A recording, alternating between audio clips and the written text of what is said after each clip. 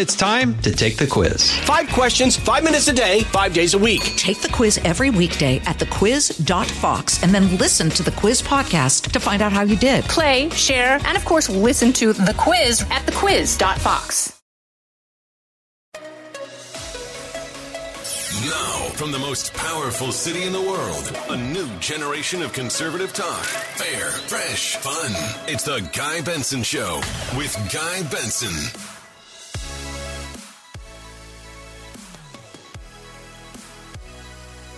It's Wednesday, October 26th, 2022. I'm Guy Benson. Welcome into the Guy Benson Show. Glad to have you here every weekday between 3 and 6 p.m. Eastern Time.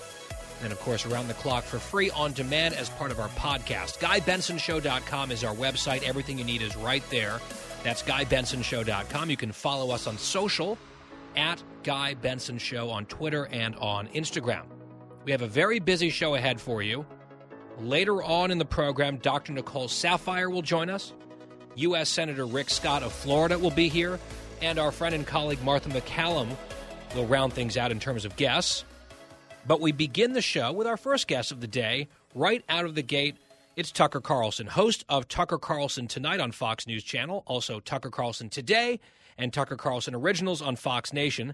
His latest Originals documentary we'll get to here in just a moment. You can access Fox Nation for free for 90 days by going to tuckercarlson.com. And Tucker, welcome back to the show. Hey, Guy, thanks for having me.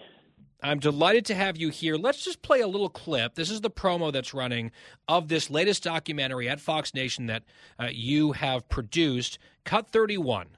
Ladies and gentlemen, please welcome to the stage Blake Masters. This may be the most significant midterm elections of our lifetime. For months, our team was able to embed with the Masters campaign. I'm trying to show people what a new breed of politician looks like.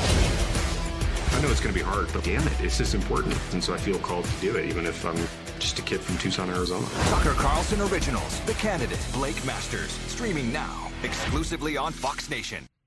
All right, Tucker, so Blake Masters is a guy we've had here on the show back when he was seen to be kind of a long shot. He's coming up again later in the week. We're going to have him as a guest once again here on the program. You guys have been embedded with him for a while.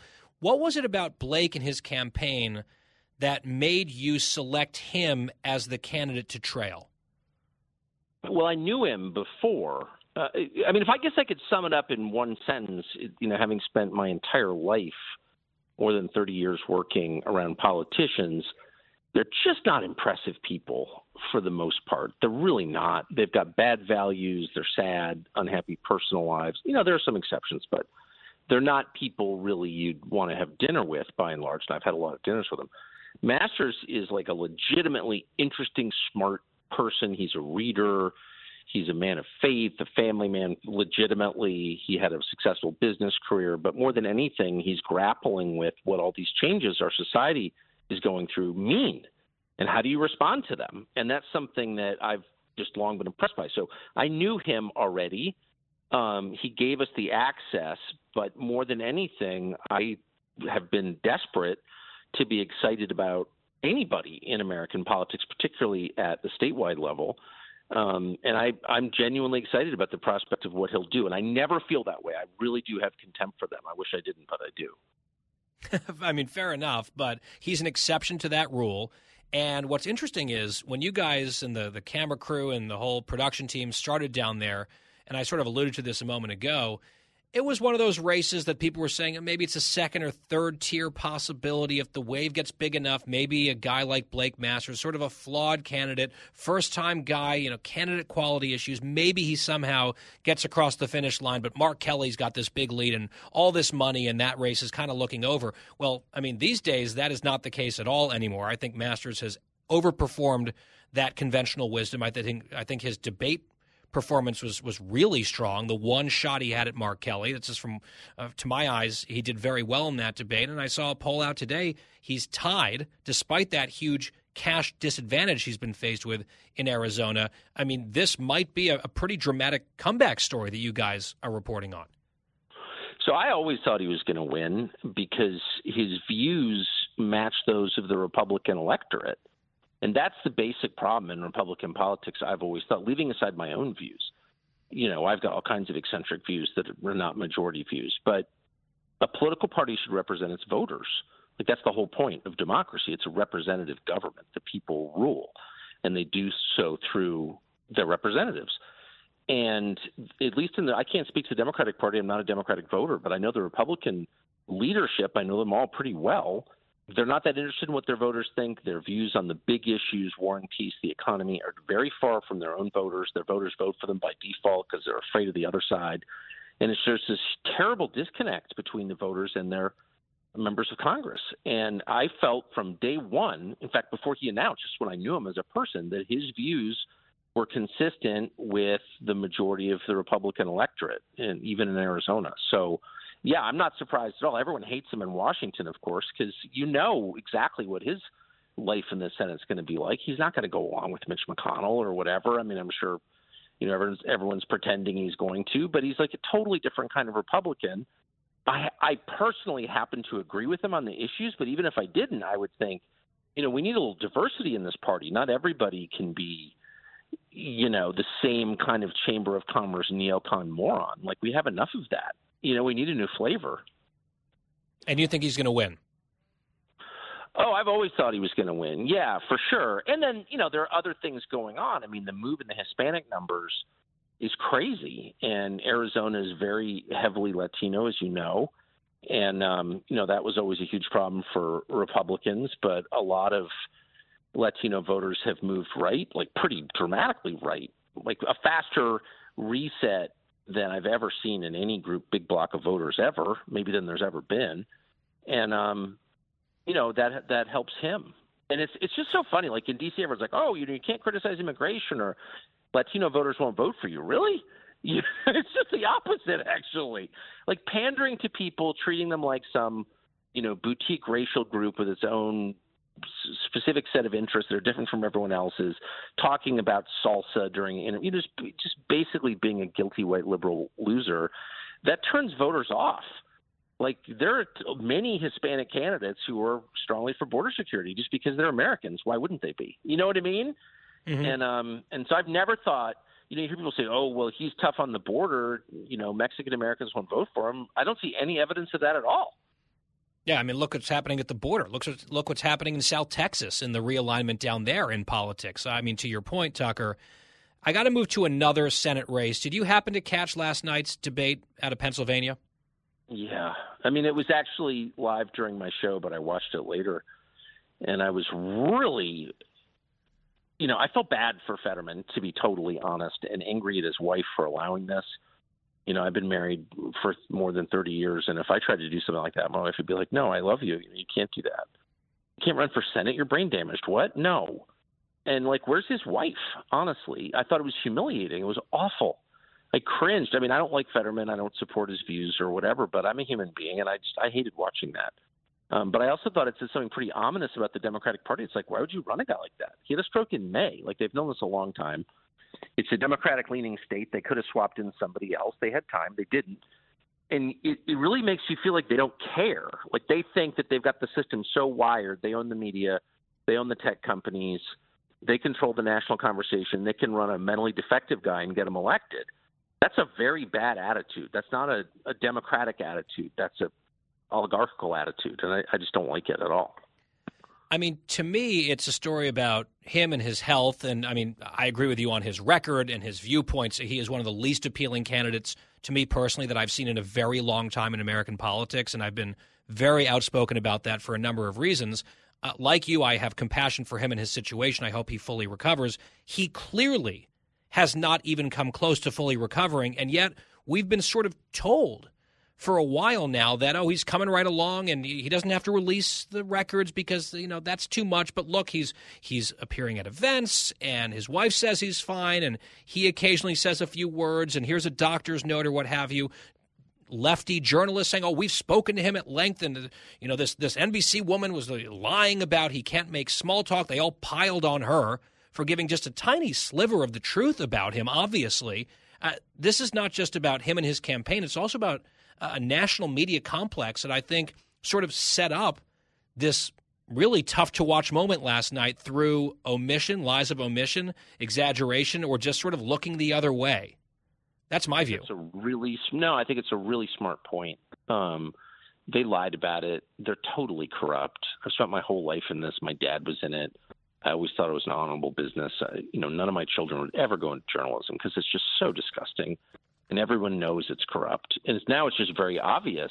Charlotte Alter of, quote, Time Magazine, which I was surprised to learn still exists, comes out yesterday with these tweets like, oh, I talked to Fetterman. He's actually pretty good in person, but, he's not good in large groups. He won't be good. She's just reading the campaign talking points over Twitter. She's just openly shilling. She's supposed to be a reporter? What a hack. And so many of them did that. And anyway, the whole thing, I agree with you. It's just deeply revealing. Like, this is an impressive country. It's a huge country. It's a continental country, 340 million people. You should have impressive candidates run for the most powerful legislative body in the world. You shouldn't put up John Fetterman. You also shouldn't have Dianne Feinstein in the Senate. She's totally senile, and everyone knows it. Her own staffers say it. And they're protecting her, too. It's like, it's not even about the person. Again, I said, and you said the same thing. You feel sorry for the man, and I mean that. But what about the country he's supposed to be leading? It's like no one even cares. It's about his personal journey of recovery. Well, okay, I've got a personal journey of recovery, too. I'm not going to bore you with it. Do you know what I mean? It's not about him. It's about the rest of us. And I just think it's just like, it's a window into the narcissism and the cynicism of the establishment. It really is. Well, and now they're trying to gaslight us like, oh, well, maybe it wasn't really so bad, and the campaign's blaming the closed captioning, which I'll get into. We're going to have some of the audio of this debate a little bit later on this hour. And then now the big talking point is it's ableist and cruel and bullying to even notice what happened last night. Like, it was just undeniable. It's right in front of our faces. Like, well, it's cruel to talk about. And Dr. Oz is a bully. It makes your head spin. Wait, that's so. I'm a little out of it. I just took my dogs for a run, so I've been out of it for the last 2 hours. You're better off. Trust me, you're better off. I mean, I'm a little surprised people would even say that. I mean, I guess I shouldn't be surprised by anything at this stage, but I mean, it's like it tells you though they don't even care what voters think. I mean, I had this thought last night as I'm reading about this, and this morning as I'm watching it. They're going to tell us, the Wednesday after the election that he got 81 million votes, and you're going to be like required to believe it or something. It's like, if the only way you would run a candidate like that is if you thought you couldn't lose. And I just think that's really creepy. Like, in a democracy, you should just be very aware at all times of what voters think and always trying to please them, always trying to represent their best interests. You shouldn't shove senile candidates down the throat of voters like they did in the last presidential election and like they're doing in this one. I think they should be punished for that. There are plenty of smart liberals who I disagree with, but who are still, obviously pretty impressive people. Why not run one of those? Yeah, competent. Fetterman, not only, and I don't want to seem like I'm mocking his injury. I feel bad for him.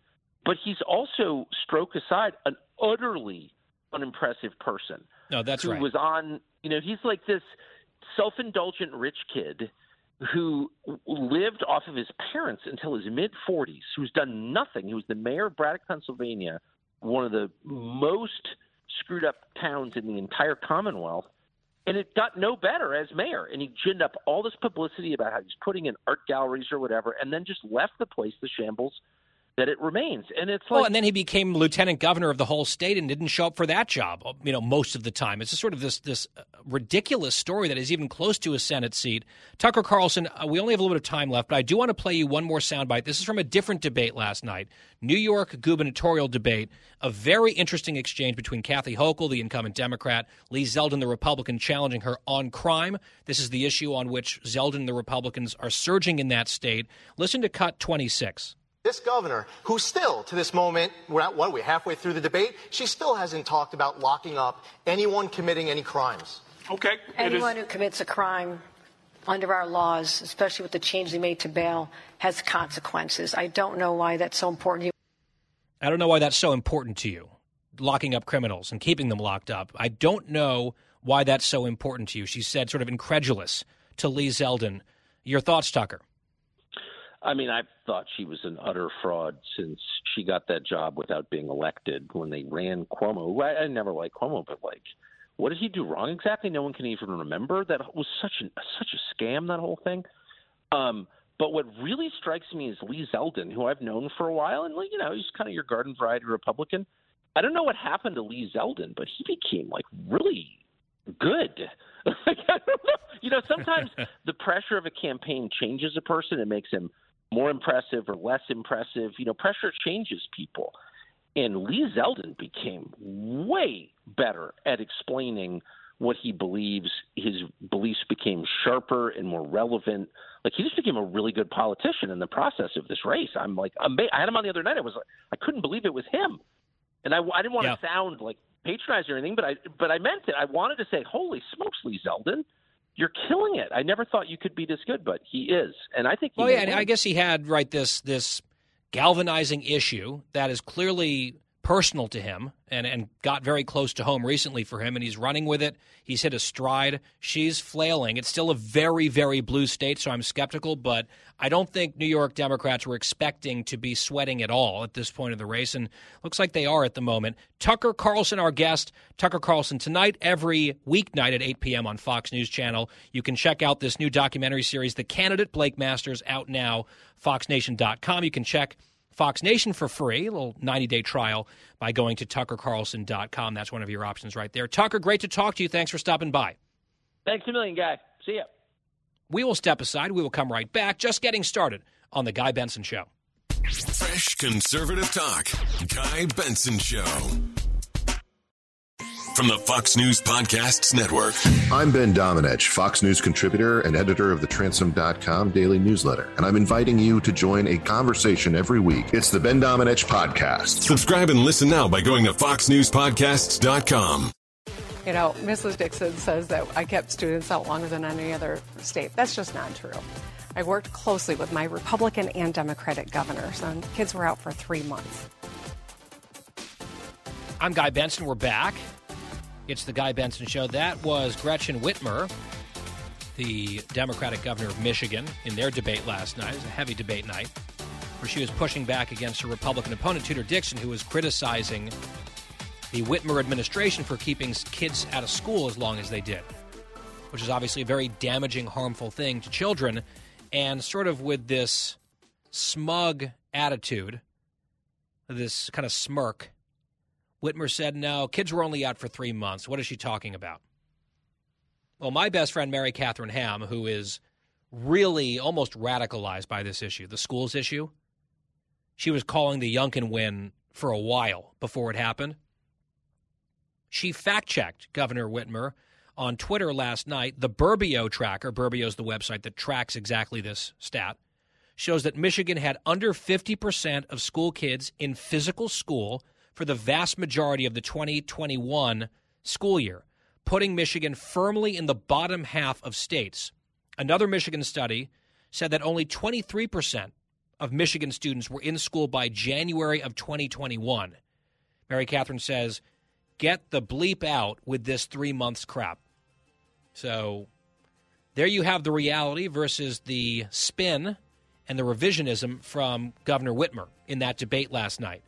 The debate that got the most attention, though, Pennsylvania. We mentioned it with Tucker last segment. We're going to get into some of the sound and the post-debate reaction coming up next on The Guy Benson Show. You don't want to miss it. Stay here. Out of the gates and ready to go. Hey, it's Hutton Withrow. Hot Mike is here on the Outkick Network. We've got your afternoon covered with the latest sports discussion, and it's available wherever you find your audio. Daily analysis and news. He is hot. I am Mike. Actually, my name is Chad. His name is Jonathan, but you get the picture. We're going to bring it every single day. Whatever you want to call us, we'll respond to. We just want you to respond to what we're dishing out every day. And while you're here, we hope you subscribe to the podcast, like, subscribe, and share.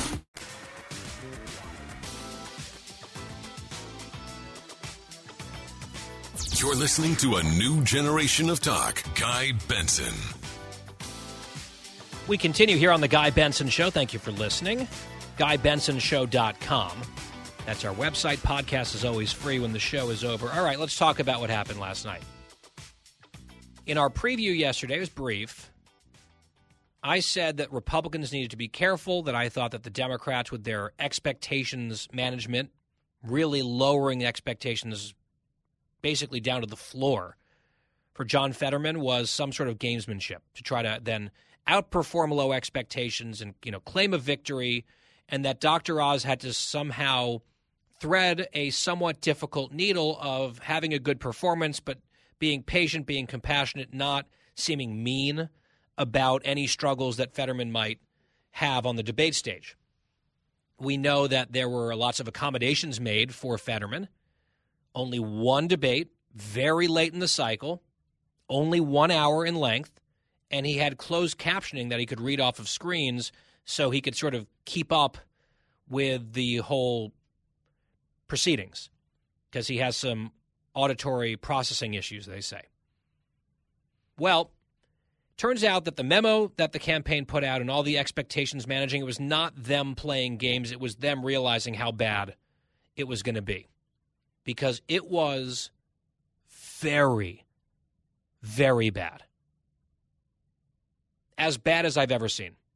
It was the worst debate performance I've ever seen in my years watching and covering politics.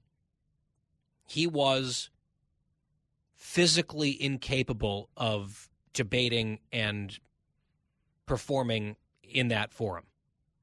I say that not from a position of judgment or mockery or anything like that. I hope he fully recovers. It has been 6 months. But that's just the reality. And we've been told by a lot of people for a long, he's fine. He has a few very small issues, but that's really it. And everything's been exaggerated. And that NBC reporter is a liar. Remember, the campaign was demanding apologies from NBC. Fetterman's wife, who knows better, obviously. Fetterman's wife is like, this is a smear. Where's our apology? Well, that NBC reporter just gave us a tiny sliver of the bigger picture that was just revealed for an hour last night on national television. It was hard to watch. I watched the whole thing from start to finish. It was hard to watch.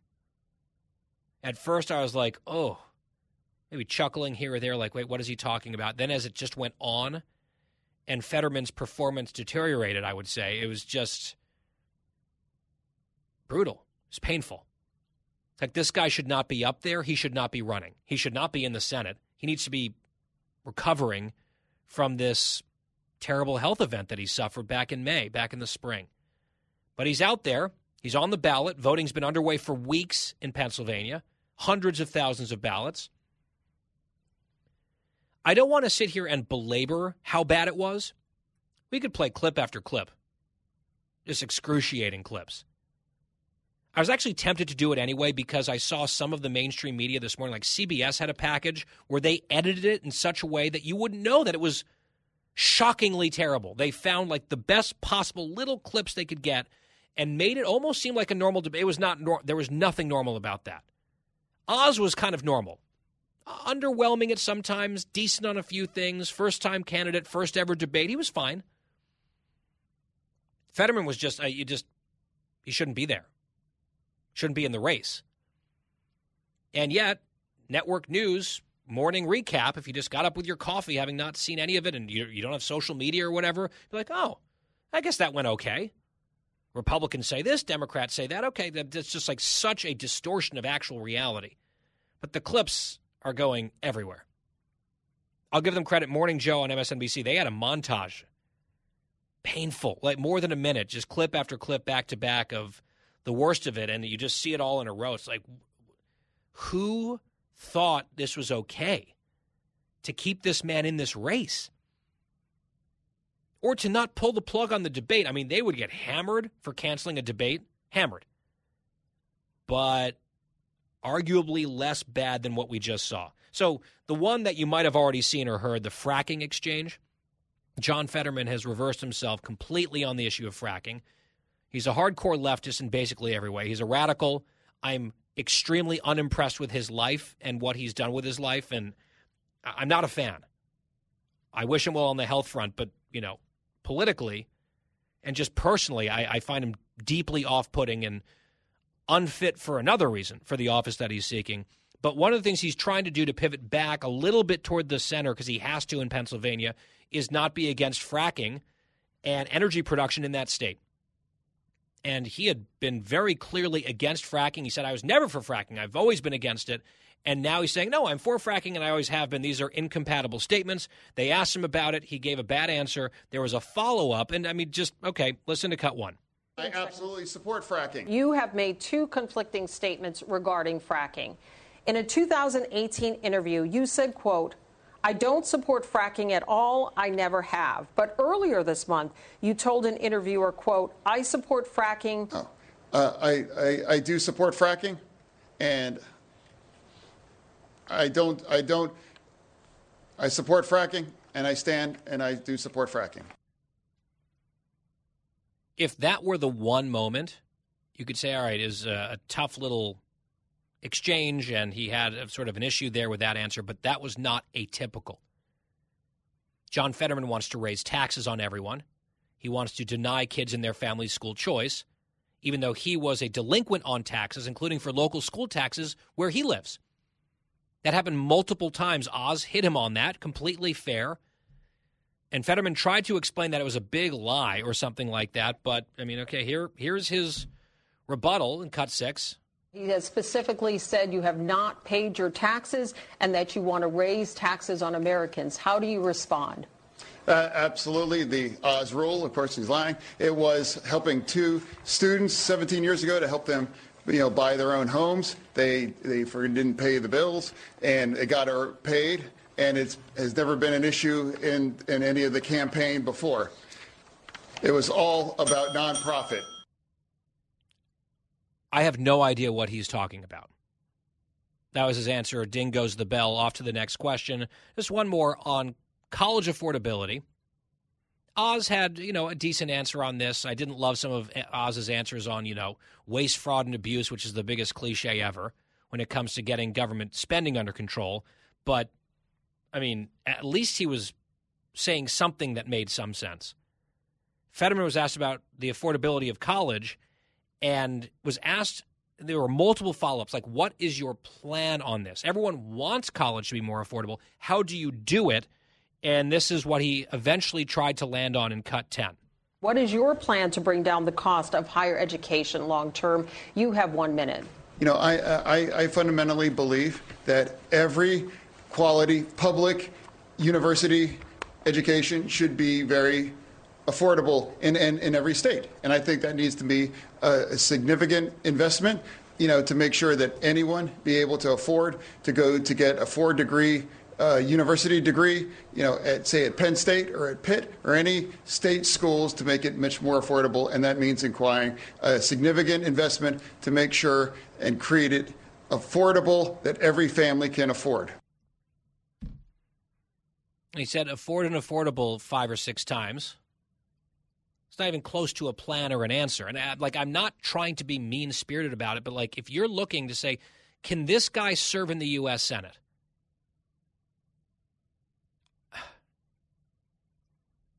I don't even know what to say. Even listening back to it, it almost feels dirty listening back to this. And yet you have some people kind of pretending that it was good. Bob Casey, who's the other Democratic senator, or the other senator in Pennsylvania, because it's Pat Toomey who's retiring, the Republican. Bob Casey's a surrogate. He's out there campaigning with Fetterman. He's like, I thought it was good. I thought it was clear. I was like, what? There was a journalist on MSNBC on sort of the post-game show talking about it, cut 17. I think it's also really interesting. You played a lot of clips. There were moments where he was really strong, including that Bernie Sanders clip, including his very fluent and direct response on raising the minimum wage. I thought was a really strong moment for him. He had some really, really strong comebacks, and his opponent, Oz, was, first of all, he also fumbled, right? I fumble on television, right? So there is. I definitely fumble Oz was on nervous television. and hesitant at first, too. Yeah, I mean, this happens, right? But Oz also was really slippery. I would just encourage you to go watch the thing for yourself, if you haven't already. If you're a Pennsylvania voter and you're thinking about this race, that is an alternate universe that we just heard. There was some really, it's like she was trying to convince herself, really, really strong moments and comebacks for Fetterman. And look, Oz also stumbled a little bit. Everyone stumbles a little bit from time to time. When you're talking on the radio, television, John Fetterman was just in a completely different category, different zip code, and like a little bit of TV word fumbling. If there were really, really strong moments, I didn't see one. I'm willing to say it's a good point. Score one for so-and-so, even though I disagree with it. That is just not what I saw for 60 Minutes last night at all. I see over at The View where they try to immediately come up with their own narratives, and they're like, if you want like the reflexive, immediate, lefty partisan take, which I rarely do, go to The View, and they're calling this cruel bullying. Anyone who notices a problem with John Fetterman, with any of it, it's cruel and it's bullying. They said Dr. Oz is bullying. It's ableism. It's crazy. Dr. Oz, I actually have to give Dr. Oz credit. Dr. Oz stood there sort of acting like this was all relatively normal, and he kind of workmanlike went about his answers and got his criticisms in and got his answers in and stuck to his talking points, sometimes I think too closely or too predictably, but it was sort of like a normal-looking experience, like a B- for Dr. Oz. What was happening on the other side of the stage was just a catastrophe because Fetterman couldn't process the situation properly or talk remotely fluidly over and over and over again. And Oz, I think, by just playing it cool and going about his business, did well. The idea that he was cruel or bullying, it's just absolutely a lie. I will use that word. That didn't happen. They're trying to make it seem like it is ableist, cruel bullying to notice basic reality that you are seeing with your eyes and hearing with your ears. It's not going to work. I'm not here to say that Fetterman has no chance of winning, right? 2016, the Access Hollywood tape drops. Everyone's like, it's done for Trump. It's over. And then he won. Herschel Walker, the abortion allegation. There's another one out today. He was like, oh, that's over. I don't know if it is over. I think Herschel could win. In a closely divided state that is a little bit on the blue side of purple, John Fetterman, they might just be like, whatever, Democrat, we're going for it. He could win, but look, the momentum was behind Oz already the last few weeks. I think there's a lot of people who haven't voted yet, undecided voters, who had to watch that thing and say, okay, whatever we've been told, whatever the spin has been, the excuses, like this was not okay for someone who wants to be in the Senate. There's a bunch of stories out today about Democrats off the record or on background just freaking out, fretting about how bad this was. There was a reporter embedded at a watch party, a Fetterman watch party. They're all Fetterman fans, super fans. And they were all cheering and all excited, and the debate started, and the reporter said everything got dead silent. And people were cringing and looking away and looking at each other like forebodingly. Even his own super fans understood what was happening in real time, and this effort to pretend like it's Republican or Oz bullying just to talk about it or even to play the clips. And it's really just so brave that he put himself out there. I just don't understand the people around him. Why would you want to put him through a campaign when he obviously needs to be recovering? I mean, he is absolutely dead wrong on issue after issue after issue. If he were perfectly healthy, the picture of health, I would be strongly arguing against his candidacy, as I have over and over again. I wasn't really delving too deeply into the health stuff. I think his positions on crime and, I mean, all of it. That's what I've been focused on in his bio. You know, this freeloading guy, a total hypocrite. That's what I was focusing on. Then I watched this debate. It's like, holy cow. It is worse than we realize. It has been covered up by the campaign and his wife. It has been covered up actively by some people in the media. And here we are. And they're trying to tell us that we are bad, evil people just for noticing. I guess that's the latest iteration of this saga, because ultimately, Democrats being in control, in their mind, is worth anything. And there's like, oh, if you were okay with Herschel Walker, then you should be okay. It's like, no. Herschel Walker is not articulate. He was prepared enough for that debate and did what he had to do against Raphael Warnock and was perceived as the winner of that debate. No one is calling Fetterman the winner of last night's debate. I guess the Philadelphia Inquirer editors did, which is just, I mean, there's gaslighting and then there's whatever that is. And what the Democrats have to be hoping is that there are not a lot of voters like this independent swing voter in a focus group after the debate in Cut 18. Listen to this guy. So I was definitely, I'm an independent, by the way. I was definitely leaning towards Fetterman, and I think I have totally changed to the Oz side. Why? I felt that Fetterman just looked like he didn't have command of the facts. I do think his condition, unfortunately, is going to affect his ability to do the job. I thought Oz was pretty clear on the issues, and I thought he presented himself well and definitely threw out some plans where I didn't see any plans coming out of Fetterman. My instinct is that there's a lot more people like that who just watched. And then there's a lot of other people who are desperate to hang on to a tiny polling lead from Fetterman. They're like, nope, don't believe any of that. There's one more element of this that I want to get to, and we'll do that as soon as we come back on The Guy Benson Show. The Guy Benson Show. More next. It's The Guy Benson Show. So the Fetterman campaign, they're just like out there going hard. Like, he won. Comms director tweeting an F-bomb. Is like, yeah, he's destroyed. It was his best debate ever. Better than the primaries before he had the stroke. It's just like crazy. The other thing that they're saying is that they're blaming the closed captioning. So, there were errors in it, and it's like, well, they were doing their very best. News Nation that aired the thing, they put out a statement in response to this criticism saying, look, we were doing it at our very best. We gave the Fetterman campaign 2 different opportunities to have rehearsals so he could get used to it, and he didn't show up. They just declined one of them. I can't believe that they didn't take every opportunity they could to prepare, given what they knew would be the struggles and then the challenges, and they only did one practice round. They left one on the table, and then they're complaining about this. John Fetterman doesn't show up for his jobs. Back to the mayor time, back to lieutenant governor. He doesn't like responsibility and work, and even in this case, apparently, they wouldn't put in the work. They're blaming other people for what happened. We all saw it. Another hour coming up. Dr. Sapphire is next. Live from the most powerful city in the world, unconventional talk from a fresh, unconventional conservative. Guy Benson Show.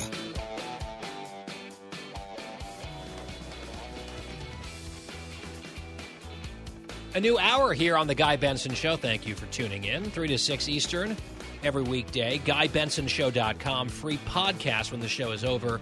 Every day that's on demand, it is free of charge. At Guy Benson Show, Twitter and Instagram. You can follow us there. Still to come, Senator Rick Scott later this hour. Martha McCallum in the next hour. We also replay part of our discussion earlier with Tucker Carlson. Stay tuned for all of that. Fox News Alert. The Dow basically flat today, up 3 points at the close. The NASDAQ was down. It's just sort of a mixed day on Wall Street. Dow was flat, 31,840 when the trading ended up in New York and the bell rang. But we are very happy to welcome back to the show Dr. Nicole Sapphire, board-certified medical doctor, senior Fox News medical contributor, best-selling author of Panic Attack. Doctor, welcome back. Hi, Guy. Thanks for having me. We just spent a lot of the last hour talking about last night in Pennsylvania and the Senate debate that a lot of us watched, and we played some of the sound from it. I know that you are not John Fetterman's doctor. I'm not asking you to diagnose him over television or what have you. But when Fetterman was asked about his health and releasing his medical records, he said, well, the real transparency is him being out and about and doing campaign events and being on a debate stage, and the doctors that he believes say that he's fine. And just as a doctor, I wonder what you think of that whole explanation. Well, he's correct. The greatest transparency is to actually be out and speaking in front of people and taking, unfiltered questions. But, I can be honest. Let's be honest, though. The Fetterman campaign, they're not actually doing that. They're limited to the debates to one because he is still having some issues when it comes to the stroke that he suffered from in May. And also, he's not taking live questions very often. Just last week at the event when President Biden was there in Pennsylvania campaigning for John Fetterman, people tried to ask Fetterman questions, reporters, and his wife actually stepped in and said he won't be taking questions today. So while I agree being in front of people is being wholly transparent, he's not really making himself that available. At the debate last night, first of all, I don't believe that that politicians who are campaigning should have to release medical records. I'm certainly not advocating for anyone to do that, and it's especially not John Fetterman.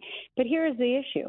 When it comes to his campaign, one of the biggest criticisms has been that he hasn't been transparent about some of his health issues as he's recovering from the stroke that he had in May. And so in a way to prove to voters that he is fit and is able to, if elected, to sit in the Senate, he keeps releasing these doctor's notes, just recently one last week. And, the problem I have with these doctor's notes is they're just full of hyperbole and conjecture, and they don't really contain medical information. So, again, I don't feel that he needs to release his medical records, but if they're actually going to try and prove to voters that their doctors are giving him the clean bill of health, they should really be transparent in those medical records and not just these notes that give us very little information. Yeah, and I mean, last night, I think you can argue that was transparency. He was on live TV for an hour, and it went the way that it went. I mean, that was transparent, what we saw, and some people can sort of try to tell us that we didn't see what we saw, but we did. And to your point about the types of forums that he puts himself in or not, I see that he just gave an interview, I think, to People magazine. The interview was by email. So someone was writing his answers. And, of course, the quotes in the story are completely cogent because someone's typing up answers. It's not really an interview. That's like a pen pal thing for someone else. So, anyway, we'll leave that there for now. Voters in Pennsylvania will have to make their judgments for themselves in that race. Doctor, I do want to ask you about the COVID vaccine for children and this CDC move to recommending that this become like a regular thing for school children. And I know that one of the discussions now in our politics is whether states are going to start to mandate the COVID vaccine for children as a prerequisite to attend school.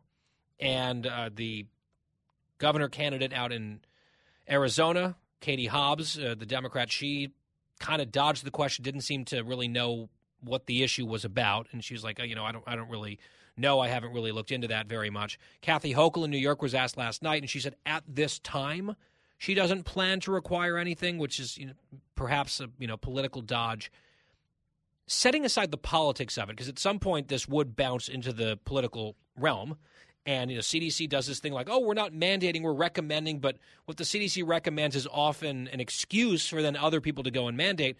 When you watch this debate playing out about kids, vaccines, requirements, and schools, where do you come down on this broader issue? I think the vaccine mandates as a whole, when it came to children attending school, I've never really been for them. I do fully support the majority of vaccinations that are recommended by the CDC, specifically those that have demonstrated decades of protection against very deadly viruses, measles, polio, and others. However, one of the biggest controversies that's going on right now is, mind you, again, those vaccines, we have decades worth of data, and those are against very lethal viruses to children. And now the CDC has now just said that they're adding the COVID vaccine, and not just the vaccine, but the boosters, to the recommended immunization schedule for children. And what that does is that actually goes against some of our other proven vaccines. And the CDC right now is one of the biggest supporters of vaccine hesitancy by doing this. By putting on a booster that has no efficacy and safety data in young children, and not to mention against a virus that is very low risk for young children, all of a sudden you have people questioning, well, wait a minute, if they're going to do that and add that COVID booster to the recommendations, maybe they did the same thing with measles, or maybe all of a sudden parents are going to start second-guessing some of these other vaccines. And so they're actually pushing forth the vaccine hesitancy movement. And, it's interesting when you see the White House and the CDC saying, well, these are just our recommendations, but it's up to the state who puts together these mandates. I mean, let's be honest. They are well aware that the majority of states look to the CDC's immunization schedule for what they consider for their requirements. If you go to New York Department of Health, if you go to New Jersey Department of Health, and many others, they actually cite the CDC immunization schedules when it comes to required vaccinations for kids to go to school. Now, one thing is, I imagine it's going to be similar to what you've seen with the flu shot. So while kids may be required to have measles to go into schools, not every school requires kids to have a flu shot. And why is that? Well, we know the flu shot's efficacy hovers well below 50% most of the years. So I imagine it's going to be similar to COVID. If your kid's school requires a flu shot, I think it's going to be likely that they're going to mandate a COVID shot as well. Yeah, I don't think that is really debatable, because we all just lived through the last 2 years. We know exactly how this whole game has been played, how it always works out over and over again. And, Doctor, I think that your point is well taken. Meanwhile, somewhat relatedly, we got the nation's report card this week. All 50 states, kids just really suffering, math in particular, but also reading across the board. Some people are trying to claim this as vindication, like, school closings didn't really matter. It was across the board no matter what, and so we couldn't have done anything differently. It was all politics, when, of course, that's nonsense. There's tons of other data. I ran through it yesterday showing that there's a clear correlation between school closures, classrooms being shuttered, and kids performing worse across a whole variety of metrics. It's gaslighting. It's a word that we use a lot, but it applies. It's denialism. It's the playing of politics, people trying to cover their rear ends for what they did to kids against the science during the pandemic. And, first and foremost, in terms of the list of people, I would say, that are responsible for this, Randi Weingarten, the teachers union boss, who acted sometimes almost unilaterally, almost as if she were CDC director, changing the official science for her own special interests, deep-pocketed reasons, against the data, against the interests of children. And yet it's like you see her interviewed on major TV shows, just like, here she is, the person on behalf of education. Let's get a voice of someone who wants to educate the children, and we're going to get her perspective. And almost never is she challenged on any of this horribly damaging stuff that she's largely responsible for. I know you've written a column at foxnews.com about her.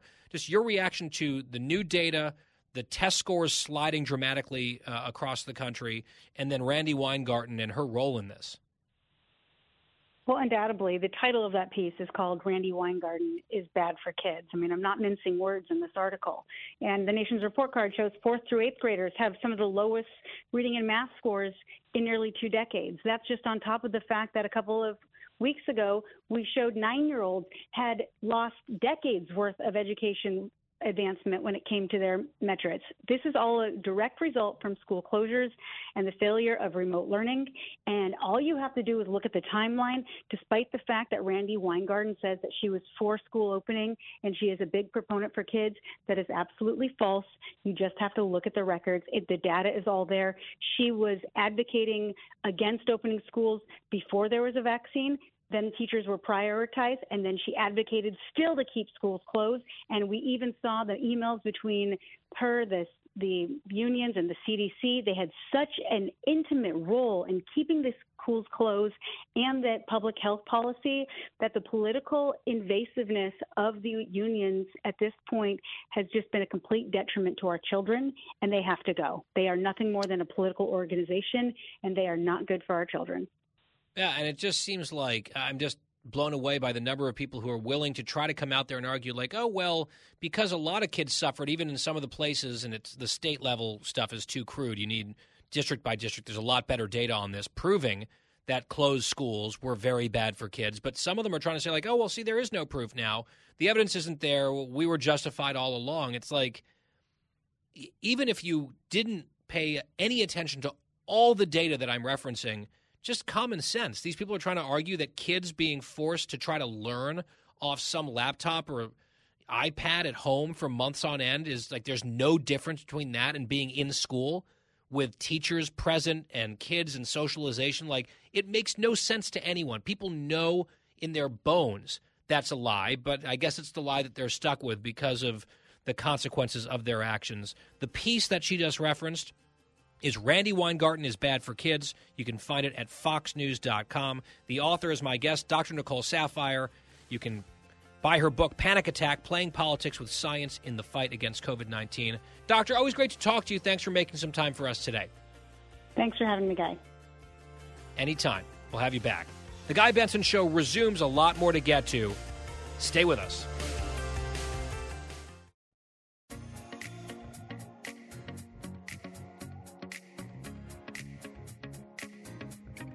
I'm Guy Benson. Welcome back. We spent a fair amount of time yesterday on the program talking about that Florida gubernatorial debate, the one and only debate in that contest earlier in the week. This was a story that I tried to get to yesterday, but we ran out of time. I wanted to still highlight it for you. There was an open letter to Floridian voters written by and signed by a whole slew of former Charlie Crist administration officials, including some very high-ranking ones. This was back when Charlie Crist was, a Republican, a Reagan Republican, he said. Of course, he has totally changed his stripes multiple times, always in pursuit of power, because he doesn't really believe anything at all. But these are people who served in his administration, a Republican administration, when Crist, years ago, was the GOP governor of that state. And here is what these signatories write in their letter. An open letter to Florida. The undersigned represent former colleagues and staff of Charlie Crist. Together, we have known Charlie in virtually all phases of his career and public life. We are well qualified to endorse in the Florida governor's race because we have significant experience in public service to the state of Florida. The choice this November could not be more clear. We unanimously endorse Governor Ron DeSantis for re-election. Governor DeSantis has delivered for Florida. He has led our state with courage and conviction. He has demonstrated his ability to lead us through difficult times. We stand with Governor DeSantis because the stakes are too high. We urge Florida to re-elect Ron DeSantis as our governor. Now, I'll tell you who signed this in a second. But I will note what's not in this letter. They're not being nasty and mean about Charlie Crist. They probably could be. You hear stories. But they didn't get personal. They didn't dump on him. They just said, hey, we all worked with Charlie and for Charlie, and we are all unanimously in this letter endorsing Ron DeSantis, Charlie Crist's opponent. Now, that might be shocking if these were Democrats who had served in a Democratic administration under Charlie Crist. But it's less shocking, it makes more sense actually, because these are all actual conservatives who believe things, unlike Charlie Crist. Right? These are Republicans endorsing a Republican. I think it's really more serving to underscore how much Crist has changed, or at least has sort of blown with the wind of power and political expediency, where these people felt like they wanted to all band together and say, yep, we were all in the Crist administration and we are all against another Crist administration. And among the people who signed this letter are George Lemieux, who was for a while a U.S. Senator from Florida, but he was chief of staff to Governor Crist. He was Crist's chief of staff, and he's endorsing Crist's opponent. Crist's lieutenant governor on this letter is endorsing DeSantis. The commissioner of agriculture from that era endorsing DeSantis. The attorney general from that era endorsing DeSantis. The Senate president endorsing DeSantis, and then the list goes on. So they wanted to make their voices heard. They've made this endorsement crystal clear, not mean, not negative, positive towards Ron DeSantis, but obviously the implications here, the subtext, crystal clear. Now, here's the other side of this, the other component of this. It would appear as though the people of Florida, the voters of Florida, agree with the people who signed this letter, right? The signatories are urging people to go out there and vote for Ron DeSantis. And unless we really get thunderstruck in 13 days, that's exactly what Florida voters are going to do. The early voting is not looking good for Democrats at all, to put it mildly, in Florida. They need to build a huge advantage in that category to overcome the red wave of Election Day, and that is not happening. The Republicans are almost neck and neck in that category already before the Election Day swamp of red votes arrives. So it's looking dire for the Democrats in the state of Florida, and there is a new poll out today that has Ron DeSantis ahead by 14 points, Marco Rubio ahead by 11 in the governor and Senate races, respectively. I keep saying that I am really struggling to believe that a Republican or anyone is going to win either side by double digits in a state like Florida. Maybe I need to expand my imagination. Maybe Florida politics have really changed that dramatically in recent years. I'm expecting a comfortable win for DeSantis and probably for Rubio. 14 points, 10 to 14 points? I'm still skeptical, but it definitely feels more plausible than ever before. And there are multiple strands of evidence pointing to the direction that this is a real possibility. So stay tuned. That is going to be a fascinating margin to watch less than 2 weeks from today. The Guy Benson Show will step aside here. When we come back, U.S. Senator Rick Scott of Florida will be here. He's the NRSC chairman. Let's talk about all the big races across the map with him when we come back.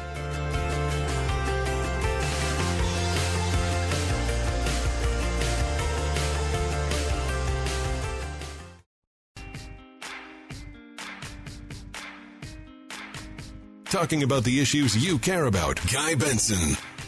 Halfway through the week and halfway through the show, here on today's Guy Benson Show, our online home, GuyBensonShow.com. Podcast is always free and on demand after the program is over, shortly past 6 p.m. Eastern Time. With us once again is U.S. Senator Rick Scott, Republican of Florida, who is the chairman of the National Republican Senatorial Committee. And, Senator, welcome back to the show. It's always great to be with you. We, as you saw with the debate last night with Fetterman and Oz, the Democrats are radical. Their positions are radical, and they don't want to stand behind them, and we're going to beat them. What do you think about the debate last night? I mean, there's the substance of it and the things that John Fetterman has stood for and said for many years. Then there was also just sort of the spectacle of that exchange and a lot of Fetterman's, I think, pretty obvious struggles. Well, I think it's consistent with the other debates. And the reason why we do well with these debates is that they don't want to defend their positions, and often they have to change their positions. Like you watched last night with Fetterman, took a different position on fracking, changed his position on fracking. He started talking about how he cares about crime, even though he wants to release about a third of the felons in the state and legalize all drugs. So he wasn't. They couldn't explain their position, but that's been going on all across the country, and that's why J.D. Vance's and Herschel Walker and Blake Master, all these guys are doing so well because the Biden agenda is unpopular. The Democrats know it's unpopular. The Democrat position has been radical. They've been governing as radicals, and now they're trying to walk away from it as fast as they can. And it's not going to work. Let's just linger on Pennsylvania a slight bit more because I keep looking at the polls in this race, and of course I'm a little bit jaundiced here because I remember so much of the polling being bad in Pennsylvania for a number of cycles, not terribly reliable. So that, of course, comes into play. Nevertheless, John Fetterman has still led in virtually every poll that I've seen. I think there was one that was a tie, one that had Oz slightly ahead. All the other ones have Fetterman up by 2 to 6 points. Based on what you're seeing internally from the campaign, you have, I'm sure, access to some of the best information out there. How confident are you that Dr. Oz can win in 13 days? He's going to win, and here's why. He had to get past a very divisive primary he went through where he had $54 million worth of attack ads against him. And so what he's had to do is explain who he is, and what we've done with him is explain exactly who Fetterman is. And when you look at this roaring inflation we have, people are mad. The crime, they're mad, and it's taken time. But look at the turnout model. Look at the numbers. We're seeing unbelievable turnout on the Republican side. No energy anywhere in the country on the Democrat side. I was up in Pennsylvania campaigning for Dr. Oz yesterday, and we had big rallies. People, they care. They're out there. They're focused. And by the way, the other reason we're going to win is these House races. Kevin McCarthy, Steve Scalise, and Tom Emmer have done a great job. They're going to get a majority, and they're getting the vote out. That's why I've worked hard to build a good relationship with them, because as a team, they'll help us get the vote out, district by district, and that's how we're going to win statewide. So Oz is going to win. He's worked his butt off. Every time I talk to him almost every day. He's at an event, going to an event, just left an event. He is the hardest working campaigner. Yeah, no, he is. That's definitely true. He's out there. He's meeting Pennsylvanians. He's working very hard. And there's a contrast there with John Fetterman having nothing to do with Fetterman's, health condition, but just John Fetterman's entire life, not really doing a lot of hard work ever on anything, including jobs that he's been elected to in the past. Meanwhile, you mentioned a number of other races.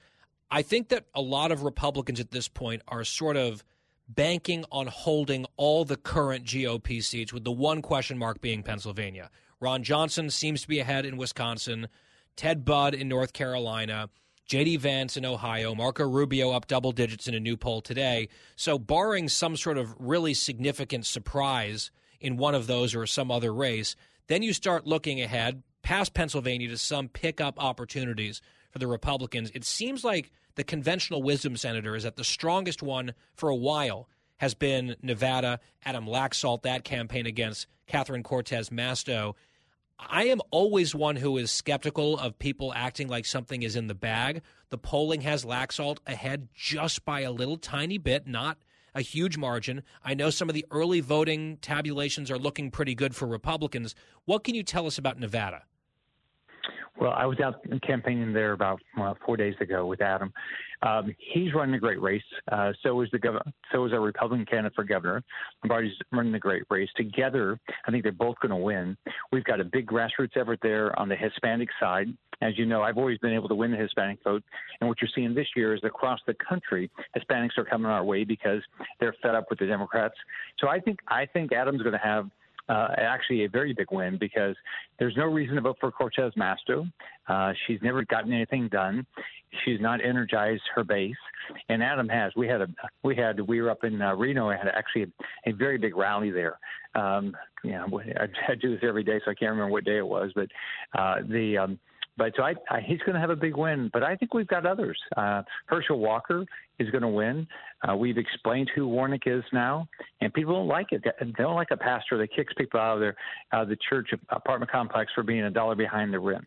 They don't like a pastor that abuses his wife, and that's exactly who Warnock is. They don't like a pastor that votes against Georgia, votes for basically the way Chuck Schumer tells them to vote. So, and a pastor who's in favor of late-term abortion, right, all the way up to the moment of birth, as he does that as a man of the cloth. I think even some pro-choice people are like, that is beyond what we can support. However, on that issue of abortion, there's another report out today that there's a second woman coming forward alleging that Herschel Walker had facilitated an abortion for her. I know we've been through this with round one.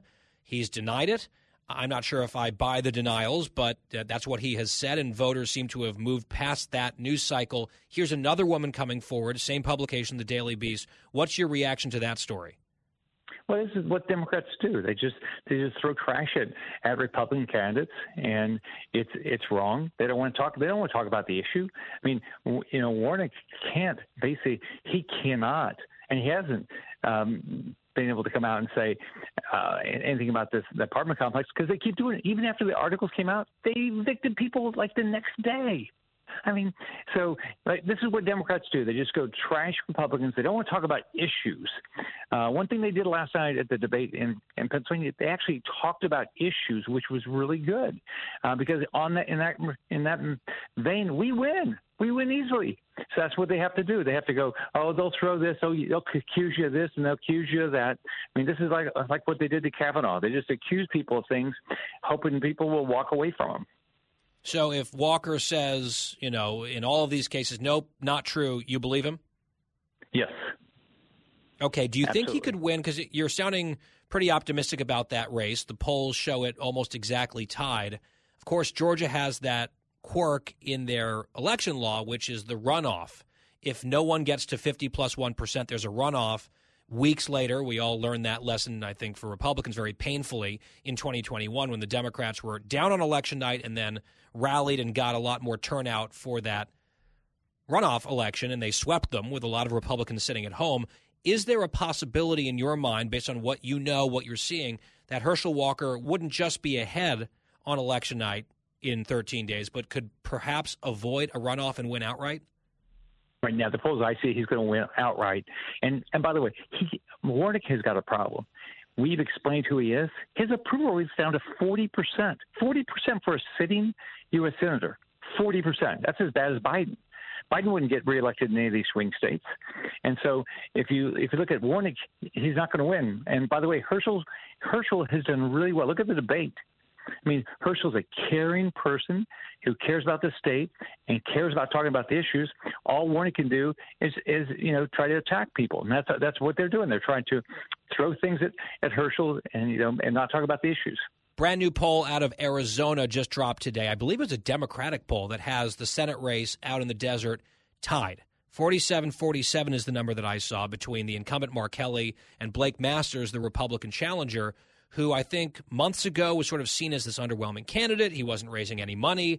We've had him on the show. I've been impressed by him. He had a very good debate against Mark Kelly. That huge money advantage that the Democrats were sitting on hasn't really helped Kelly very much, and now this race is very much a jump ball. I talked to people on the ground there who say they believe that Masters absolutely can win this thing, which maybe seemed more dubious not that long ago. What is your read on Arizona? I was out there. There's unbelievable groundswell support. Had big rallies with Blake Masters. Kari Lake is also running a great race in the governor's race, which is going to help Blake also. And by the way, we've done the exact same thing there. We started early. We defined Kelly early. His approvals are not very good because people don't like the fact that he voted against border security 3 times in Arizona. He voted against it and then he goes home and lies about it. So he lies about it being bipartisan. He's one of the most partisan people out there. He votes exactly the way Chuck Schumer tells him to vote. That's not where Arizona is. And so I believe Blake is going to have a nice win because Kari Lake is going to have a win, and people are getting to know who Blake Masters is. A little bit of an eyebrow raiser yesterday with the National Republicans and the group that you're chairing, the NRSC, competing again, coming back in on the New Hampshire race. A couple surveys showing that one within the margin of error. Maggie Hassan's still ahead, but not by a comfortable margin at this point. She sounds, based on a quote I saw of her, a little bit rattled, a little bit nervous about the race. It seems like the Republicans are still perhaps trying to come back there, but you guys are putting resources into the Granite State. Why? Well, Don Bolnick's going to win. So what we did is we moved our resources to other states because Mitch McConnell's super PAC was there with a big buy. And so we put more money into Pennsylvania and Arizona and Nevada in particular, and Georgia, those. And so when his McConnell super PAC decided not to participate, we went back in. And we're going to do everything we can help Don Bolnick win. I think he's going to win. Maggie Hassan, we defined her earlier. Her approval ratings are down to like 44%. She's not going to win a statewide race, because the problem she's got is people know her. She was a governor. She's a sitting senator, and she's not well liked because she's voted basically with Chuck Schumer, and that's not – you don't think about it. Kristen Sununu is going to win hands down the governor's race, and so they're not going to elect, in the same vein, they're going to not elect somebody that votes 100% of the time with Chuck Schumer, and that's what she does. Whatever Chuck Schumer tells her to do, she says she does it. Last but not least, Senator Scott, we have had Joe O'Dea on this show a few times. We just had Tiffany Smiley again out in Washington State. So those two races, Colorado, Washington, how big of a red wave would there need to be for one or both of them to win? They're clearly harder states. They've run great races. They're barely behind. So if we have a good turnout, and if you look at all, guys, if you look at all the numbers right now, we're having a big turnout. There's no energy on the Democrat side. There's energy on our side. So they have a shot. If this continues all the way through Election Day, look at Tiffany. She's outraised 2-1 Patty Murray. Because the problem some of these individuals have is Patty Murray's well known in her state, and she's not well liked. Bennett's just not well known in his state, in Colorado. So I think Joe O'Dea and Tiffany Smiley have a really good chance of winning. By the way, I just have to ask you this. It's not on a Senate race, but I watched the Florida gubernatorial debate this week in your state, and to me it was not even really a contest. But the Democrat in that race, Charlie Crist, is a guy that you're familiar with. You also ran against him for governor. He's pursued the governorship multiple times under multiple different party banners. He was a Republican, then an independent, then a Democrat. You had the whole little issue with his personal fan on the stage back in 2014. I remember he had the fan with him against DeSantis. What do you make of Charlie Crist in the race he's running for his old job, I guess back when he was a conservative Republican or pretending to be one, and his chances this year? Well, I don't think he has much of a chance of winning. What's happened is with, good Republican leadership, the state has moved to be more Republican. We have way more now registered Republicans. When I got elected as governor in 2010, we had 480,000 more registered Democrats. And now we have, I think, close to 300,000 more registered Republicans. So I don't think Charlie has much of a chance. There's nothing that he can run on. So I think he'll have a very difficult time. And our candidates up and down the ticket. We've got a lot of House candidates. We think we have a shot at picking up quite a few House seats this year in Florida. So I think we're going to have a good red wave in Florida this year. U.S. Senator Rick Scott, Republican of Florida, chairman of the NRSC. All eyes on the Senate races 13 days from right now. Senator, appreciate it. Thank you for your time. Thanks, Scott. Have a great day. Bye-bye. You bet. And the Guy Benson Show resumes after this short break. Guy Benson will be right back.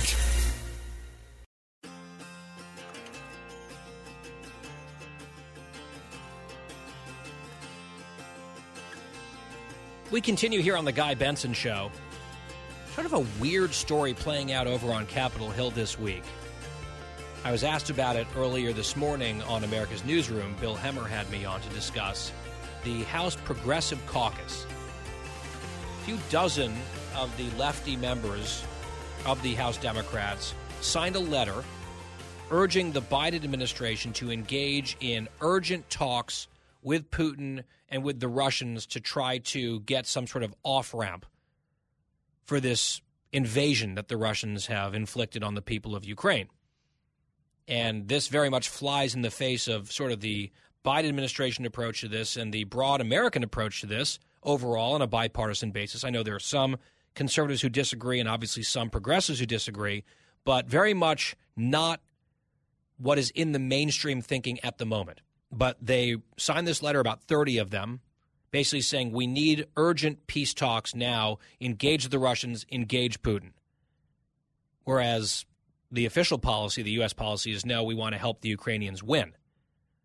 The negotiations and the diplomacy can happen after the Russians lose and the Ukrainians win. Now, whether you agree with it or not, that is what they sent in this letter, and there was a big backlash, including from Democrats, who were teeing off on their colleagues and saying this is basically a sop to Putin, this is a cave, this is appeasement at exactly the wrong time.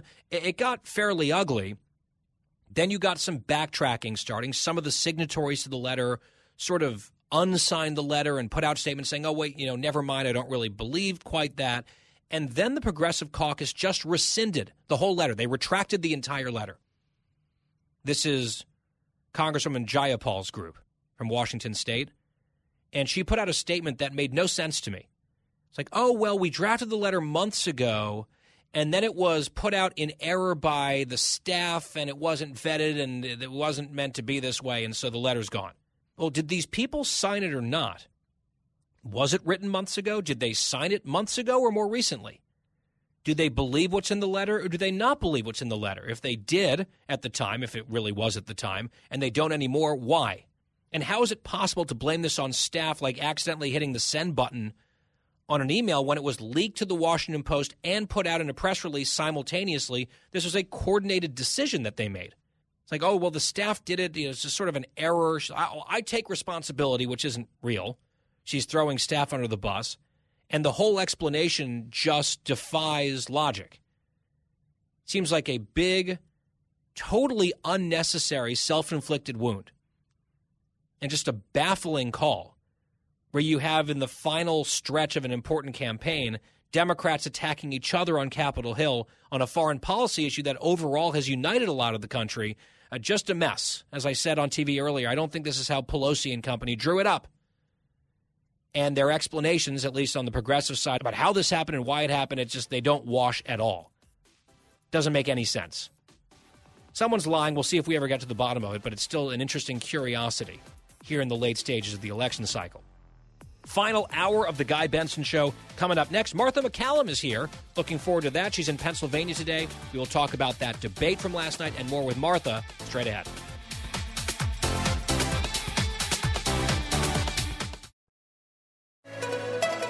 It's 5 o'clock in the most powerful city in the world, Washington, D.C. It's time for the Guy Benson Show Happy Hour, sponsored by the Finnish Long Drink. Finland's most popular alcoholic beverage has come to America. Visit thelongdrink.com. And now, here's your host, Guy Benson.